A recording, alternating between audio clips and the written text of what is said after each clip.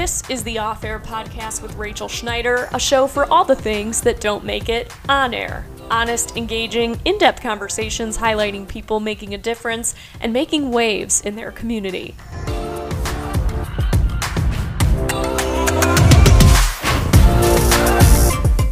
Welcome, everybody. Thank you for listening. I'm so excited to share this episode.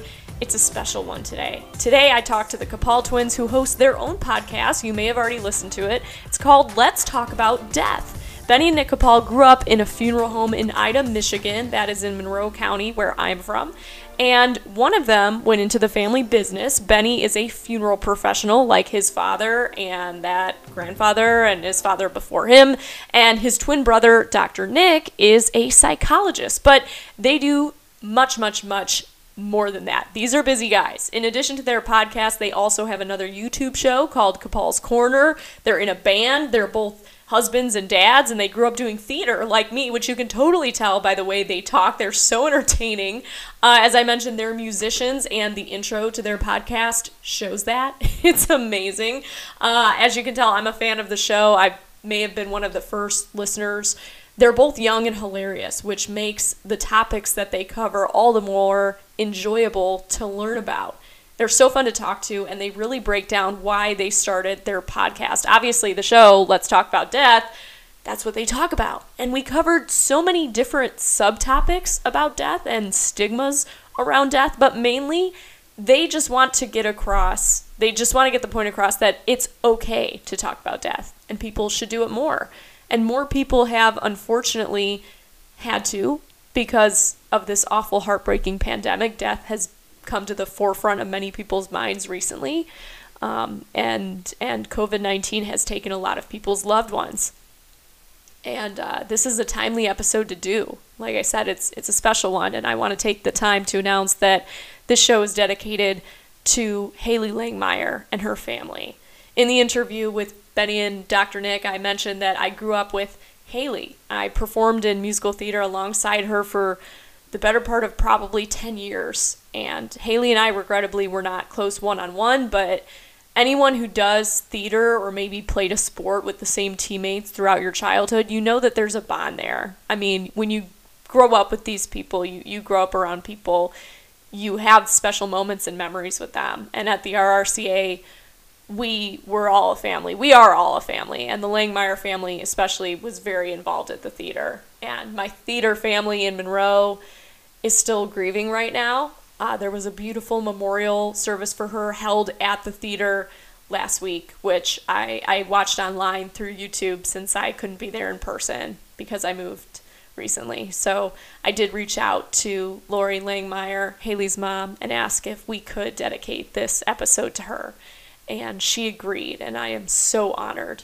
So if you have been affected by this pandemic in any way, or maybe you're curious or you have questions about death, Benny and Nick's podcast, Let's Talk About Death, is an awesome resource, and I hope that I can highlight the great work that they're doing and the awesome conversations that they get to have around this topic. And they've got all of their information about where you can find them at the end of this episode. I've also included their social media handles and a link to their podcast in the description of this episode if you would like to find them later on. So as their slogan goes, if you're not talking about death, you're not living. So without further introduction, let's talk about death with Benny and Dr. Nick. Why do you keep looking at my tie? Well, I was making sure we color matched. Well, I don't think are we color matching? I don't know. It looks good. It's fine. It'll work. I know. And you guys are just so fancy. And I'm a news reporter 5 days a week, and I have to be like full dressed up, makeup and everything. So for this stuff, I was like, oh my gosh, I don't have to do that. This is great. And then I see you come on here with like ties and button up shirt. I'm thinking, well, we didn't know if you were gonna actually put the video up or if it was audio. We didn't know. So I mean, I'm wearing jeans. Yeah, we're in shorts. Let's just be real. I got slippers with dad life on them, so we're doing pretty good. I'm cracking it, man. That's real dad life. That's real dad life. Heck yeah. We're in Zoom fashion, right? You just like business on the top, party on the bottom. That's it. And you're good. Well, I'm chugging a beer behind the scenes, so hopefully that doesn't. Hey, listen, I'm gonna chug this beer, and then I'm ready to rock. If you're ready to rock. Oh yeah, no, We're already rocking. This is great. Oh gosh. Oh, this is going to be perfect. So I'll just start. I'll give you guys a little, I was talking to Kelly about this, when I first reached out through your Instagram and then talked to her to set this up. But, I've been a news reporter the past 2 years. I'm from Michigan and got my start there and worked in Toledo, and then got another job because we work on 2-year contracts. And then I actually moved to Roanoke, Virginia. So I'm still in the broadcasting world, but I'm starting this podcast and I'm going to call it Off Air with Rachel Schneider, because when you do Schneider, yes, Schneider, like the pretzels, right? Isn't that Snyder? Those are Snyder. It's a little different. So the SCH, you have to put like the extra German, like the sh. The sh. Yeah. You gotta have phlegm in your mouth. Yeah, absolutely. Like hawk it up, and then that's how you say my last name. Mm-hmm. Beautiful. Yeah, but when I do TV interviews, see, we don't get to do stuff like this. It's all very, very short, very, very quick. Like you don't really get into the fleshy stuff. No, it's not intimate. No. You don't get into the. We don't get to see the Queen shirt. That's really what Bohemian Rhapsody. You know what I mean? Like, let's rock. Yeah, I know. No, this was in Detroit. It makes me so sad because I saw them at the Palace with Adam Lambert years ago, and the Palace is not a thing anymore. No. It's so crazy. Did you see the pictures of the palace? Like the inside now that's tore up and stuff. It's so weird. It makes me so sad because that's like half my childhood memories, seeing Disney on Ice and stuff at the Palace, and now it's not a thing. Well, it was a nice stadium. It really was. Yeah. So many. We didn't we see Billy Joel there? We might have. We seen Billy Joel there like the year before. So it's crazy. Yeah. No. William. Just like how much those things have changed around there. But that's the thing too, is moving to this new city in Roanoke, you get to see, like, I have all these people who have lived here their whole lives telling me, giving me directions, saying, oh yeah, you go by this. It's by the old Wells Fargo building here. And this is by that old stadium. And I'm like, yeah, that makes sense to me. Yeah, right. No, totally. Yeah, Wells Fargo. Can you give me an address? And I'm going to put it in my phone anyway, but thank you for telling me to go southwest on that street past the old stadium, because that's so helpful. When you see the pig down there at the corner, you're going to make a sweep left there. You're going to have to do that old Ohio turn there then. We got that southern slur going on here. A little bit. It's not as much as I would have thought. Like everybody says this is the South. It really doesn't feel like the South. No. Do they make fun of your accent? All the time. Yeah. I've never. What are the things? What do we say that for them that you notice that they bring up? Other than I hear we talk slow, which doesn't make any sense to me. So because I thought it's not that we talk slow, but I've gotten multiple times that we accentuate our vowels too much. So like we drag out like the vowel sounds and things. Like I said water the other day, and somebody was like, "What did you say?" Because they said it like worder. I was like, worder. You're gonna get that wash in there, the water. Go down there to that worder club. Yeah. You accentuated it though. Well, I'm a little bit of both. My dad was born there, but my mom was born in the UP. Oh, is that what it was? So it's a little bit of both. Your dad was born where? It was, this is all part of the character. That's not really. My dad was born. Actually, my dad was born in Italy. True story. Oh, really? Yeah, he's an army brat. He was born on a base, in Italy. So it's really cool because he's got 2 birth certificates. He's an Italian citizen and an American, which is really kind of cool. But anywho, yeah. And then your dad, aren't you like a second generation?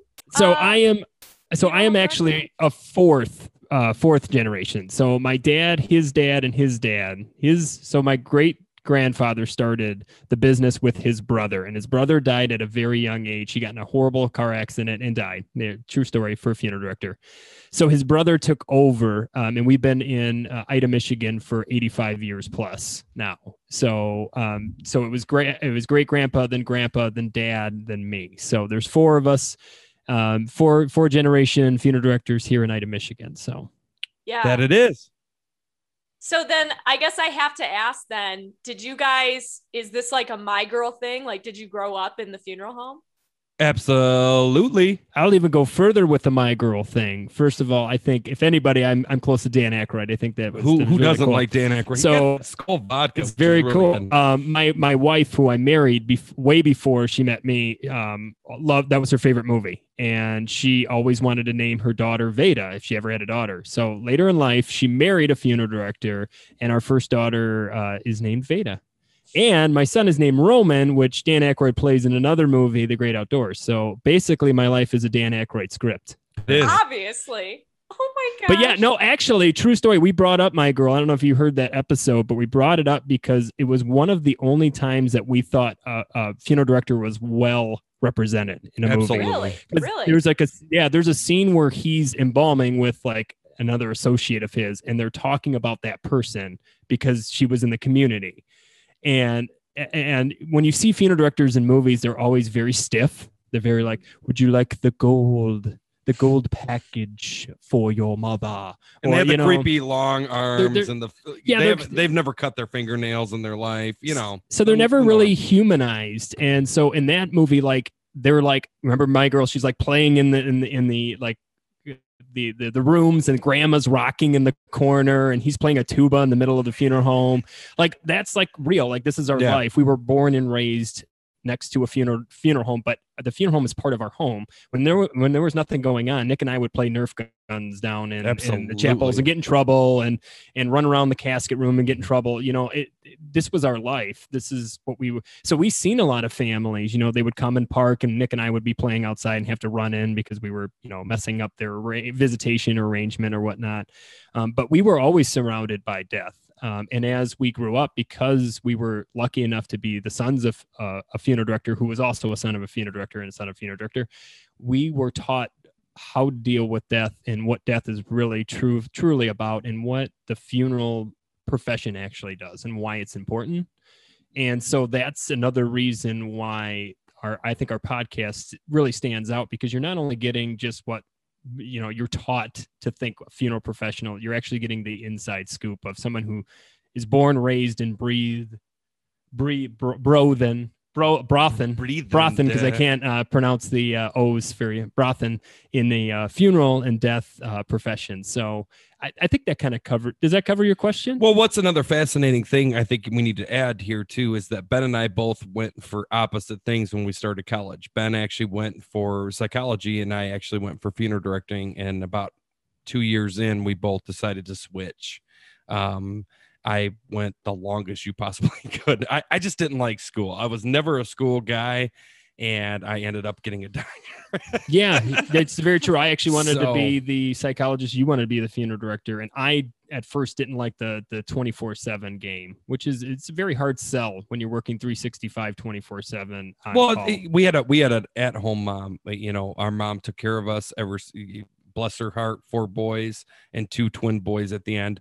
And we would see my mom have to deal with my dad having to go out on Christmas or Christmas Eve, and go pick up a body and stuff. And that really, shunted how we looked at marriage, right? Because we didn't want to ever put our wives in that predicament.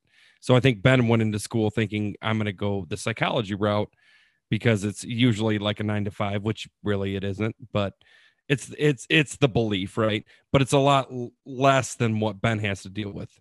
And then we switched. We flip-flopped. I ended up going and getting my degree in clinical psychology and specializing in grief and loss, because one of the things that Ben and I also realized when we were growing up was the importance of aftercare.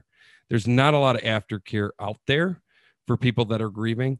Not saying that it doesn't exist. It does, but it's... So what's aftercare? So aftercare is, so Ben will talk about dealing with the family, right? The Sure. death happens, right? But the death, Ben will say this better than I can, but I'll try to do it as best as I can. The death happens. They have to come see the funeral director. They have to plan what's going on. They have to plan how the funeral is going to look, or the visitation, if they're going to have one. Direct cremation, are they going to have what's the cremation? Memorial service. Mm-hmm. And then all that stuff, right? So then the funeral's done. The Right. memorial service is done. They're in the ground, or the urn gets sent home with the family. Then what? Right? because that's the thing. Like for the first couple months, you have friends and family that are calling you every day and saying, hey, are you doing okay? There's a lot of casseroles being sent. There's a lot of cards being sent. There's a lot of phone calls, and then it stops. And then life in the United States, at least in our experience, is that you got to move on, like get over it, right? Because we're in a society that really, really wants people to move on. And the reality is that grief and loss, people will ask me all the time, like, how long am I going to grieve? And the reality is how long is that person going to be dead for? If that person is going to be dead for the rest of your life, then you're going to be grieving the rest of your life. Yeah. And that's the tough part, right? And again, funeral directors are put in a really rough position because they're dealing with families day in, day out that are actually going through death. Like we just lost grandma, we just lost mom, we just lost our daughter, we just lost that. They unfortunately don't have the time to call these families up 6 months later, a year later, 2 years later, 3 years later, 4 years later. So then what's in place for these people? Because then the problem becomes they come into my office and say, am I crazy? It's been 3 years and I'm still grieving for Jim. And it's like, no, you're not crazy. Grief like you're is human. Not, yeah, you're human, right? But that's not how society sees death. Right. Society sees death. It is amazing. You can even ask Ben this. This is a reality. You have to sign a permission slip to go to a funeral for your job. That's ridiculous. Yes. Really? Yes. Yeah. So going on to a little bit more of this aftercare. The aftercare is just basically what kind of care do we give families after the death occurs, right? In some families, and the big problem comes up, some families don't want any help. They don't want you to do that. They don't want to be a burden. They want to go through this themselves. Right. But the biggest problem is this. So there's a good plan for prior to death. You got hospice nurses, you got palliative care, you have death doulas on the rise, which I think is incredible if you haven't looked into that. But you have these things set up for these families to deal with, as they call it, the transition period from living to death, right? Then death occurs, we get the call, we go on the call, we pick up the loved one, and then we meet the family and kind of deal with the rest of the particulates later. We do if it's a traditional, you do the visitation, you do the funeral, you do the burial, or you do the cremation afterwards. But then, we're dealing with more cases, right? We're not just dealing with that case. So especially in a small town like Dad and I are dealing with, we're dealing with close to 100 families a year. So a traditional funeral usually takes about 3 to 5 days if you think about it. So if you add times 100 to 3 to 5 days, you're talking the whole year basically. So what happens is we have to keep going because we got to help the new family coming up to the death that occurs. So what happens is you're never going to go out of business. I mean, but there's also, but a lot of people think funeral directors are scam artists and they're just taking advantage of people during the worst time in their life. Can I take over right here? Well, I just want to say, I can tell you from my personal experience from being a son of a funeral director that I know how much care and thought goes into what my father has done and his father has done. I'm not saying every funeral director is the same, just like every cop isn't the same or every doctor isn't the same. But I'm just saying that most funeral directors care. That's why they get into it. So go ahead, Dr. Nick. So I wrote my dissertation on what is the experience of being a funeral director. So that's what I wrote. That's how I got my doctorate. And the one thing that I really want to emphasize. Wait, I'm trying not to do the say it like a Midwesterner. Emphasize. Emphasize. I gotta emphasize this. Is that, so you think about a wedding, right? You have a wedding planner. You pay a lot of money for this wedding planner, which is outrageous, but it's the reality, right? Right. And for some people, that's good. And luck. they have a year to set this up. More, sometimes more. Funeral directors have three days. Oh my gosh. You know what I mean? Right. You're so right. So this is the reality. When people, the biggest problem I have, what I've come to see is that we have lost value in what a funeral is, right? And how important it is because of how we want to just move on. We don't want to talk about death, but definitely we don't want to sit and suffer from it. Right? Well, and Dr. Nick, I love how you've said in past episodes how funerals are not for the person who is passed, it's for the living. I never Absolutely. looked at it that way before, because I feel like you always think you're going to, Jeff's funeral. So it's for, you have to show your respect for that person, but you're saying it's for the people who are still here. You're showing respect to the survivors, not only to Jeff, because Jeff lived a good life. He did a lot of great things. We're all memorizing him, right? To Jeff. To Jeff. Whoever Jeff To we're Jeff. talking Jeff. about. To Jeff. But the reality is that what I think people lose track of is that the people that are really needing people at that moment in time is the family and friends, the people that really cared about Jeff, because they have to go home and now reconstruct their life without Jeff. That chair's empty. That bed's empty. We talk always empty. I talk about widows and widowers a lot, because the reality is there's a lot of they've been married for 50 years and then Jeff is dead. Right. And the reality is that widower or widow, depending male, female, the reality is that person's life is done, because what they planned on, to take care of Jeff, to love Jeff, to do all this stuff is now gone. Mm-hmm. So they have to reconstruct and make new meaning of their life. So to ask them to do that in 3 days is, excuse my French, but it's effing ridiculous. It's bonkers. Yeah. It's bonkers, right? But that's where we're at in society, is that you get maybe 3 days to grieve. And like Dr. Nick was saying, and you have to get in a lot of jobs a permission slip to be there, right? You have to prove that you were at your own aunt, grandma's.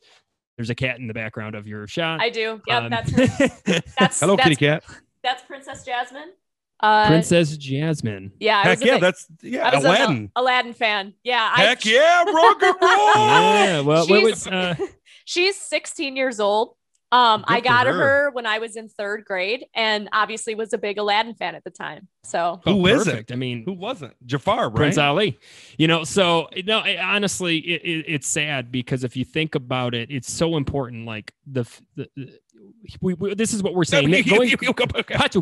So what we're saying, Dr. Nick was saying, was little girls, right? They plan their weddings from the day they're born, right? They plan the dress they're going to wear, the ring that's going to happen, blah, blah, blah.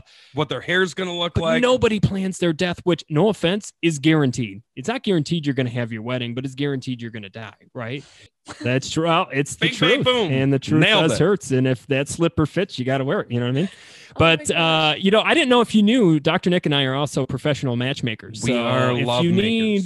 We don't even say matchmakers. We say love makers. Love and makers. I actually set his I feel like this is real story. Set him up with his wife. Yep. And you didn't do it for me. Yes, I did. No, you didn't. Who knows? Who knows? Who cares? Did you meet her, Dr. Nick? And she was like, you know what? My Girl is my favorite movie. And he was like, boy, do I have. Actually, I had no idea that she liked My Girl. Actually, I had no idea about that. Talking about my girl. My girl. Was that song in your wedding? No. My wedding song was "The Luckiest" by Ben Folds. I think it's the greatest song I ever wrote. Mm-hmm. And then my second one was "I'll Catch You" by the Get Up Kids. So those were the two big kids. But anywho's, yeah. So death is it's always interesting, because what I find in my profession is it's the last thing you want to talk about, but it's so important if you do. Like the families that actually do talk to their kids about, this is what I want and how I want it, or they go into the funeral home and they actually set up a pre-need or whatnot, and they have everything set up. Those kids come in and they look at me, and you could just say relief on their face, because they don't have to make those decisions, right? They already know what mom and dad wanted. But for so many, they don't. Or, dad will say to one kid, I want to be cremated, and the other kid, I want to be buried. So where does this, now there's this internal struggle that they have to deal with, on top of they only have 3 days to do it. So basically, yeah, they don't, like Dr. Nick was saying, you have usually the death occurs, and within 3 to 5 days, you're having the funeral, right? That's boom, boom, bang. Bing, bang, bang. And then all of a sudden, the casket's in the ground, in the vault, and now I'm home, and everybody's gone, right? Everybody has to go back to their lives. That's the other thing too. We have to live. Not saying that our loved ones wouldn't want us to go back to our lives. Absolutely they do. But that's the problem, right? So people always ask me, what can I do for this family? And my answer to them is this: don't just call them or come up to them and say, call me if you need me, because they're never going to call you. They're never going to call.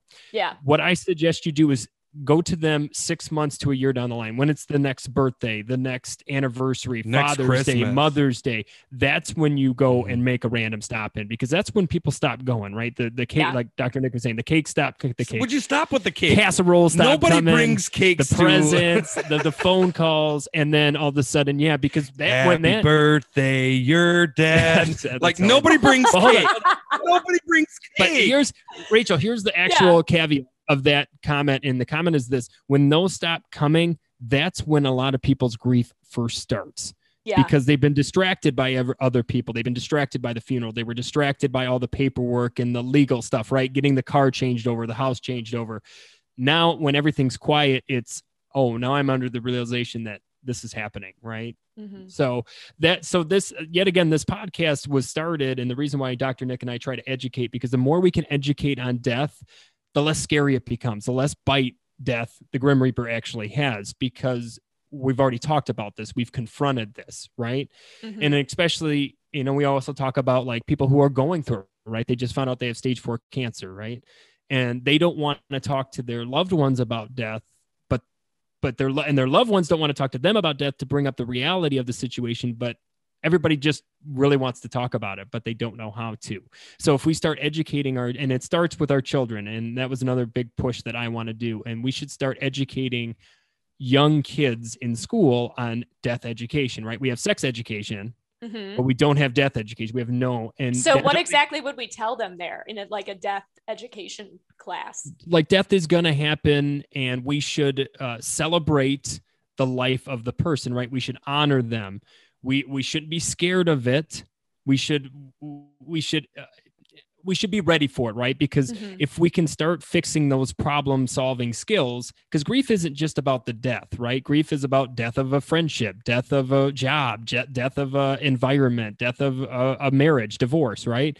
So if we can learn these coping skills on any grief, we can also apply them to other things. So it's not just specifically about how do I deal when grandpa dies, or how do I deal when all this happens? Because for some people, they're 19, 20 before they deal with I also think education kids, it's about letting them know what to expect.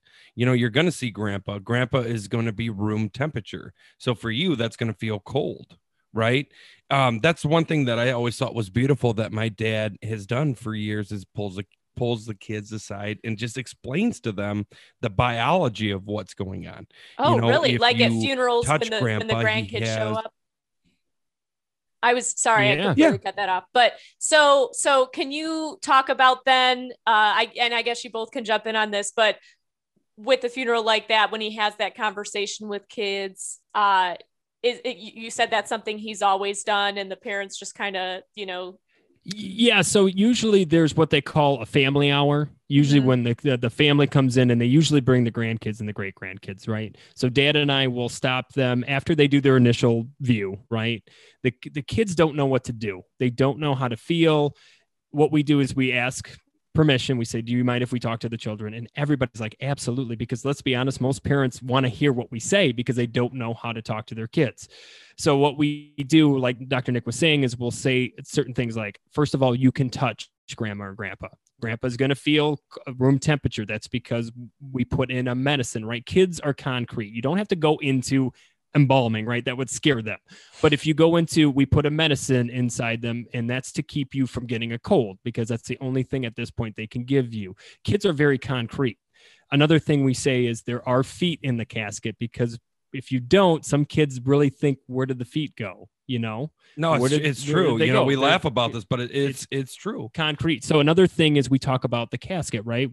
Like a box. And we represent that by saying, on your birthday or Christmas, what do you usually get? And, make it a fun game where the kids are like, oh, we usually get presents. And what do the presents come in? Boxes. Grandpa's in a box because he is a present to us. These are certain things that their minds can understand, they can grasp. And then we tell them, again, most cemeteries require you to be in a vault. So we say put grandpa in another box at the grave to keep him protected.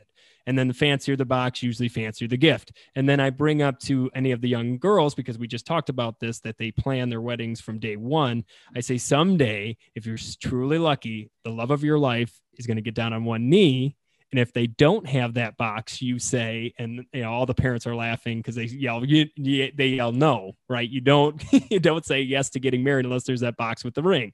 So it's like bringing this whole into bring death into a lightning, a good way to bring a positive spin on death. So another big thing that a family did years ago that Dad and I always tell families I don't know if you ever been to a funeral where they have those pillows in the casket, Rachel. Yes. They're like little, and they'll say grandpa or papa or whatever. One family took it home, and Dan and I were like, oh, can I ask why? Because most people will leave them in the casket. And this family said, yeah, we've been doing as a tradition now that the next time somebody gets married in the family, we use it as the ring pillow because it brings a positive spin on the death of grandma, and it brings grandma or grandpa to the foreground at this wedding. So yet again, that's something old, something blue, something, there's your something old, or there's yeah. So, but I thought that was so cool because that is what we need to do, right? We need to because funerals are supposed to be a celebration. And I think that's what's getting lost, and it's needed. Some people don't need to see somebody in a casket. There are other people that do. They need to actually witness it. So there's a lot of times in direct situations, which I have no problem direct cremation. If that's what your family wants, or burial, that's what you need to do. But what happens is you get a grandkid that calls and says, is there any way I can see grandma? And then by that time it's already done. Right. Yeah. And that person is, you can just tell, is devastated. And then sadly we'll be going to see somebody like Dr. Nick because they never had that opportunity to say goodbye, I'm sorry, et cetera, et cetera. So that brings us, Dr. Nick. One last thing I want to throw in there. One thing also that's important for parents or anybody to know about kids is that kids grieve in their own ways. They're not, depending on their age, their brain is still developing.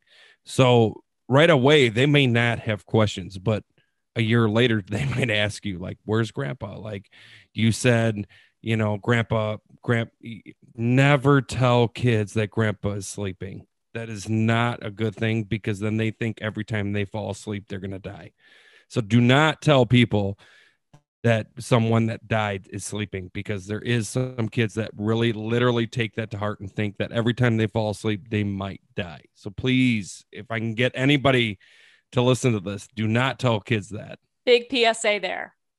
Absolutely. Yeah. And kids, like we were saying, kids are very concrete. If I have a 5-year-old and a 3-year-old, and if they really want to know something, they're going to ask. And my honest opinion is just be honest with them. You don't have to, like I said, you don't have to go into it. Another one is cremation, right? A lot of kids ask, they knew grandpa, grandpa threw him up on his lap. He played with them. And then now they go to the house and he's in an urn, right? Well, to them, that doesn't make any sense. How did grandpa get into an urn, right? There's a big size difference, right?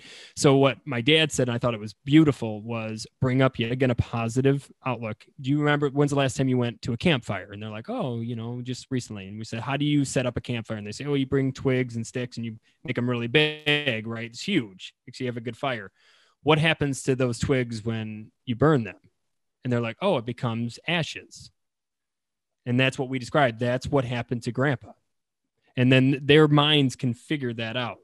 Right, but you put the spin on it. The positive spin. It's a positive. It was a campfire. It was a campfire. We're having a good time. Fun. You're with family and friends, and it's so you bring it in that way. My Lord, absolutely. Kumbaya. Boom, boom. Yeah. No, obviously I did not have that experience growing up in a funeral home. So these are just things that me as a layperson, I don't think about, have never talked about before. And that made it all the more interesting with your podcast, especially with so many people, I think, experiencing death this year, with the pandemic. And then one of you had said before, like, some people don't need to see their family member, their loved one in a casket, but others do. In a situation like we've had this past year where many people maybe didn't get to see their loved one. Yeah. There's going to be a huge mental help need here in the next couple of years, because so many of us, and rightfully so, did not get the opportunity to experience the funeral any way that we were used to or needed to at the time. And it's a pandemic. There's no ifs, ands, or buts about it. There, for a while we were under strict rules where you can only have 10 in the funeral home. You had to be socially distanced. Then it was 25, then it was 50, but at the same time, there was a lot of families that only could have 10, or there was a lot of private funerals at graveside or in the funeral home themselves. And that's tough too, because if you were number 11, I apologize out there.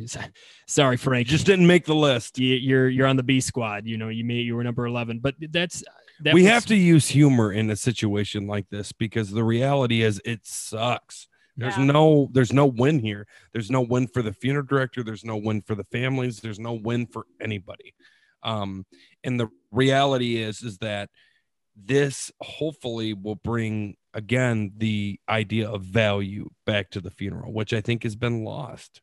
And I think that's the reason why a lot of people think funeral directors are crooks, is because they have lost value in the whole process of grieving, and the whole process of a funeral and how important it is. So hopefully Ben and I can educate people on the importance of that.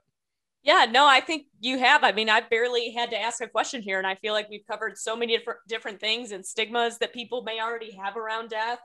And as far as people dealing with it, like I said, just in the past year or two, I had a friend from childhood. She was only 22 years old. She recently passed last week from COVID-19.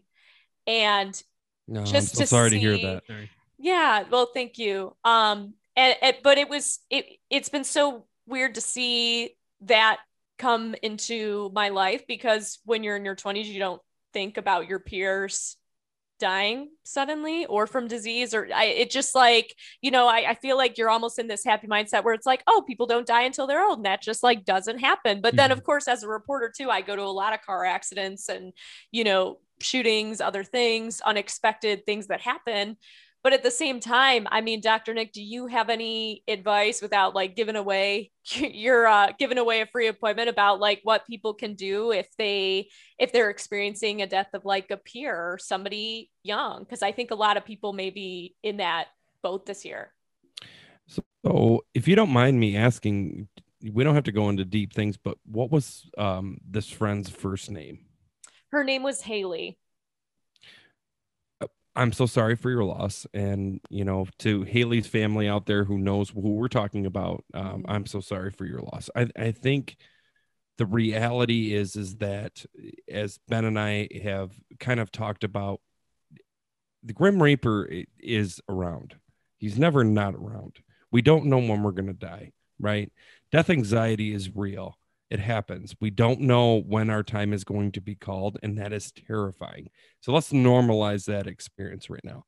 Not to mention, we're dealing with a pandemic that is killing young people. Although some people out there don't believe it exists, please, if you don't think it exists, go talk to a nurse, because they will tell you that it is real and that we are losing young people. Now, with the flip side of that, how do you cope with someone like that? How do we deal with that? First of all, no parent should ever see their child die.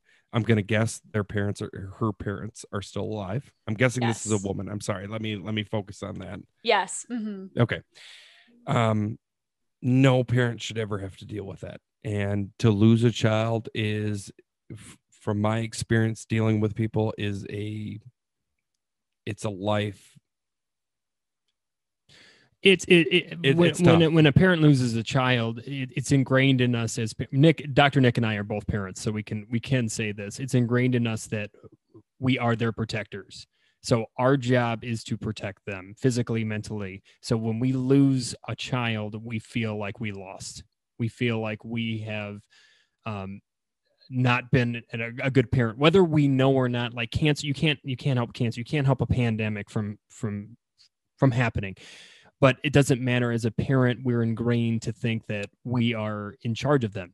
And so when we lose a child, we lose part of ourselves, because whether we know it or not, right, it's a subconscious thing that we failed as a parent. So let's go deeper with this. When any time a death occurs, there is always grief. And with grief, there is shame and guilt. We always feel like we should have. Let's talk about suicide, right? That's the topic that nobody really talks about. And that is actually skyrocketing right now during the pandemic, because these people are already isolated, and now we're telling them they have to stay home. So what do you think is going to happen? Let's be real here. And the reality is that with guilt and shame, we got to confront that, because we had no control over this pandemic. We had no control over.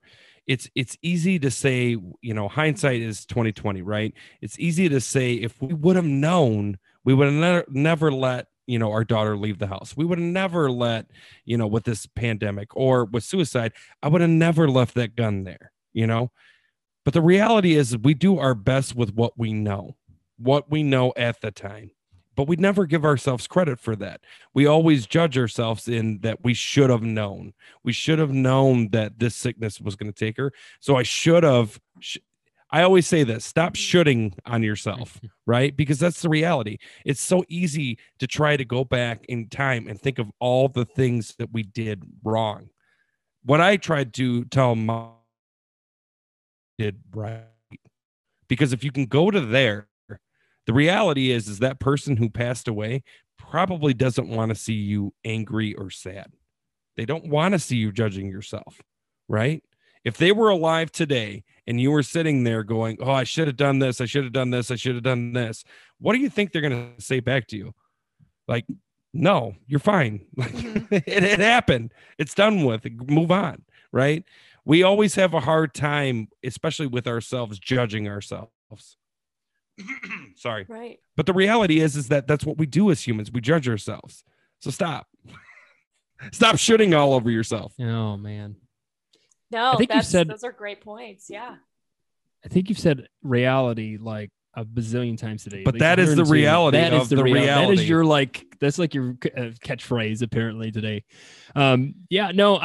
First and foremost, just like Dr. Nick, I'm sorry for your loss, and I'm sorry for every parent, brother, sister, child that lost their parents or etc. to this horrible pandemic. But we're not disregarding your experience. We're sorry for your grief too. Yeah, absolutely, Rachel. Yeah. Oh, absolutely. Well, thank you. Thanks. Yeah. But I another thing too is sometimes the best thing to do is not say anything. The best thing to do is be there and listen. Say, I don't know how you're feeling. I don't know why this is happening, but I'm here. And how was this experience with you? Like, how are you dealing with this experience? For most people, that's amazing because everybody else is, I'm sorry for your loss. They're in heaven. Everything, they're not in pain anymore. Et cetera, we want to separate ourselves from the reality that person died. And the one thing that Ben and I are desperately trying to do is let's not shun away from death. It is what it is. It's a part of life, and we have to be okay with it. I'm not saying it's easy. I'm not saying that this is Ben and I have a lifetime around death. So we have a different experience. Don't get me wrong. But the reality is that we need to talk about this. It needs to be addressed. We don't need to hide from it. The more and more we hide from it, the harder it's going to be to grieve. That's the reality. Well, and growing up with this stuff, have you seen any generational differences in how people deal with death versus, I don't know if your father can wait, I'm gonna pause you for a second. I'm gonna pause you for a second because we missed what you started off saying. Okay. Sorry. I was asking because you've grown up with this and it's been in your family for so long at the funeral home. Are there any like generational differences in how we've dealt with death now that we have so much updated technology at all? Or I mean, death has always been around, but with the environment changing, the future and everything, do people still kind of have these same issues and dealing with it because they still don't talk about it? Or what changes have you seen? So the big changes I've seen in the funeral profession from even my dad's generation to my generation is, excuse me, Dr. Nick. I swear I put that on silent. The biggest thing I've noticed is people are straying away from the traditional church, right? Okay. When I was a kid, and even when I was a little bit younger, you every funeral was almost the same, right? You'd have 1 day in the visitation to 2 days in the funeral home visitation, and you would take the individual to their church, whether that was a Catholic church, Protestant church, Lutheran, whatever church they were comfortable with. Then you had the funeral and you did the burial. It was very traditional. It was people spent their lives in the church, right? Sunday you went to church. That's what you did. most of the businesses were closed. You went to church. That's what you did. So one of the big things that our generation, and even our parents' generation a little bit have changed is we don't go to church. So if they don't have a church or they don't have a pastor that they normally go to, it's more of a spiritual funeral than it is a faith-driven funeral. Does that mean? So a lot of the new things that are happening in the funeral service or profession are because of we're going from a faith church-driven funeral to now a spiritual. Right now, anybody yet again, this is not a wrong, right thing. I'm just telling you the truth of the matter. Anybody can become a minister now, right? So you can have a Star Trek funeral, or you can have no pastor or no pastor or cleric at all coming up and doing a rock and roll guitar solo for the end, or however you want to memorialize this person, right? It's more about the person now than it is about the faith they belong to. Does that make sense? Okay, yeah, I'm going to go deeper. Does. Yeah. I'm going to go deeper with you. Here's the changes, right? First of all, we've become, we started out as a community-based to an individualized base, meaning that back in the day, back in the old hee-hay. He's all. Back in the hee-hay. Back in the the Detroit. It's cold in the D. Back in the day, we used to have if our grandparents got sick, they would die at home, and you would have the service at home. So kids were involved in the funeral. So that's really back in the day, but I'm saying, that's the reality, right? I mean, let's talk about how generations this has changed. Yeah. Now it's like when someone dies, it's like, okay, get them as quickly out of wherever when they're dying, right? I hate saying this, but the reality is we're shipping all these old people off to retirement homes or nursing homes or hospice homes, right? Right. And the reality is that we're not seeing death like we used to. So our experience around death is even more pushed away. Not to mention that we've changed from a religious-based society to a spiritually based society. I think that a lot of us have spirituality, but a lot of us would agree we're not religious, right? I think those two mixed in together has made this really weird. I don't even know. I don't mean to say weird because it's not weird. It's just, it's different. This different way of visualizing what death should be. And I think it's so important to make a funeral individualized for the family that's suffering. Don't get me wrong. Absolutely. But there's so many other people besides the family that are affected by this person's death. And I think that gets lost. This is, he worked at Ford for 50 years. You can't tell me that there's not at least 15 to 20 people that are grieving his death. Like, oh my gosh, Jim, I used to see him every day for 12 hours a day, but yet they may or may not find out that the funeral is happening. So again, it's tricky because in this very separated society, because we're Zooming right now. Yeah. When we used to be sitting across the table from each other, screaming at each other, spitting on each other. Mostly spitting.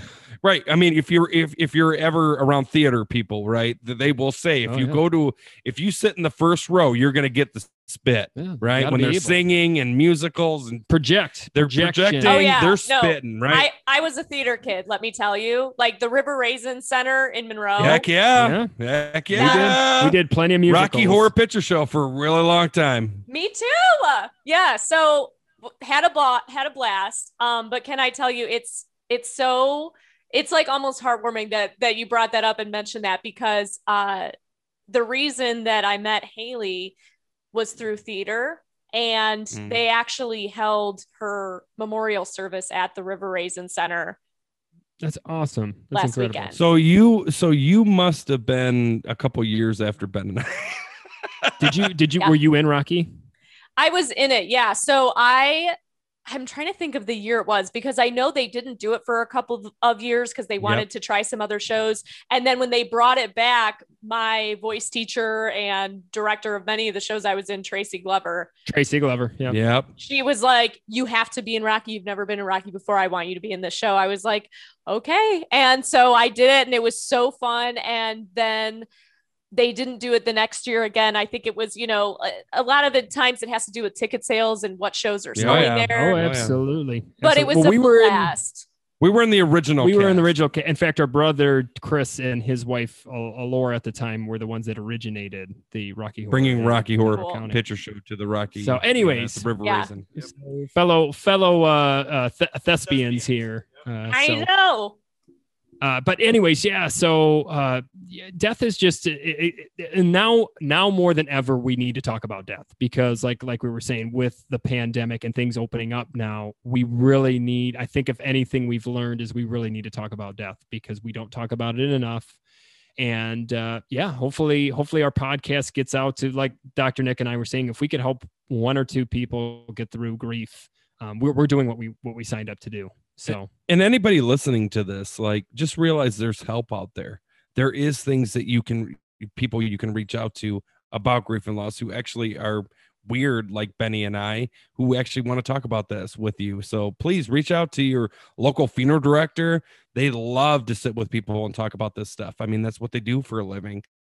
Talk to your grief and loss specialist psychologist, because this is what we do.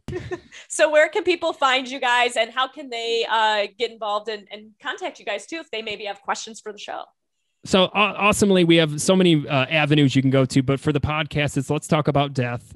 And you can find us at literally www.letstalkaboutdeathpodcast.com. We also answer real questions from you, the listeners, on our podcast, and you can email us and our Gmail at letstalkaboutdeathpod@gmail.com. So if you have any questions out there or thoughts, even about this, like, I didn't like what you said there, or, I really thought of the anxiety Dr. Nick mentioned, like, feel free to leave us some, a question, but you can literally listen to us on anything, Spotify, Apple Music. If you do Apple Podcasts, please leave us a review, comments, questions, 5 all stars. those good stuff. We have an Instagram, Facebook, all of that. And honestly, we've really come, we're on this show. This is awesome. Like, this is incredible. So a fellow Monroean, Money Row. We will rock you. Boom. I would just Queen. All That's right. All right. Well, thank you guys so much. It was so much fun talking to you guys. And I knew it would be, just from listening to your show. And again, talking with Kelly, I'm so glad we could set this up, but, thank you so much. And I look forward to listening to more shows with you guys in the future. And maybe even if you guys get your own TV show too. Yeah, who knows? Right? Who knows? Well, Rachel, if you're ever down for Christmas night, let us know. We know of a parking spot. We got a good spot. We got a spot for you. Let's put it that way. All right. I'll hit you guys up for that. Thank you guys. You have a great day. I'll see Absolutely. Bye.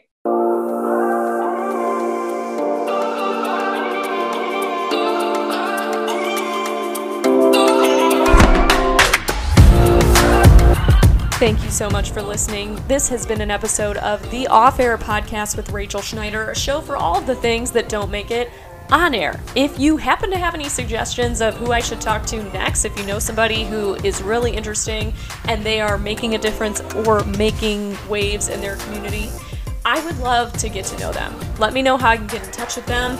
If it's you, let me know.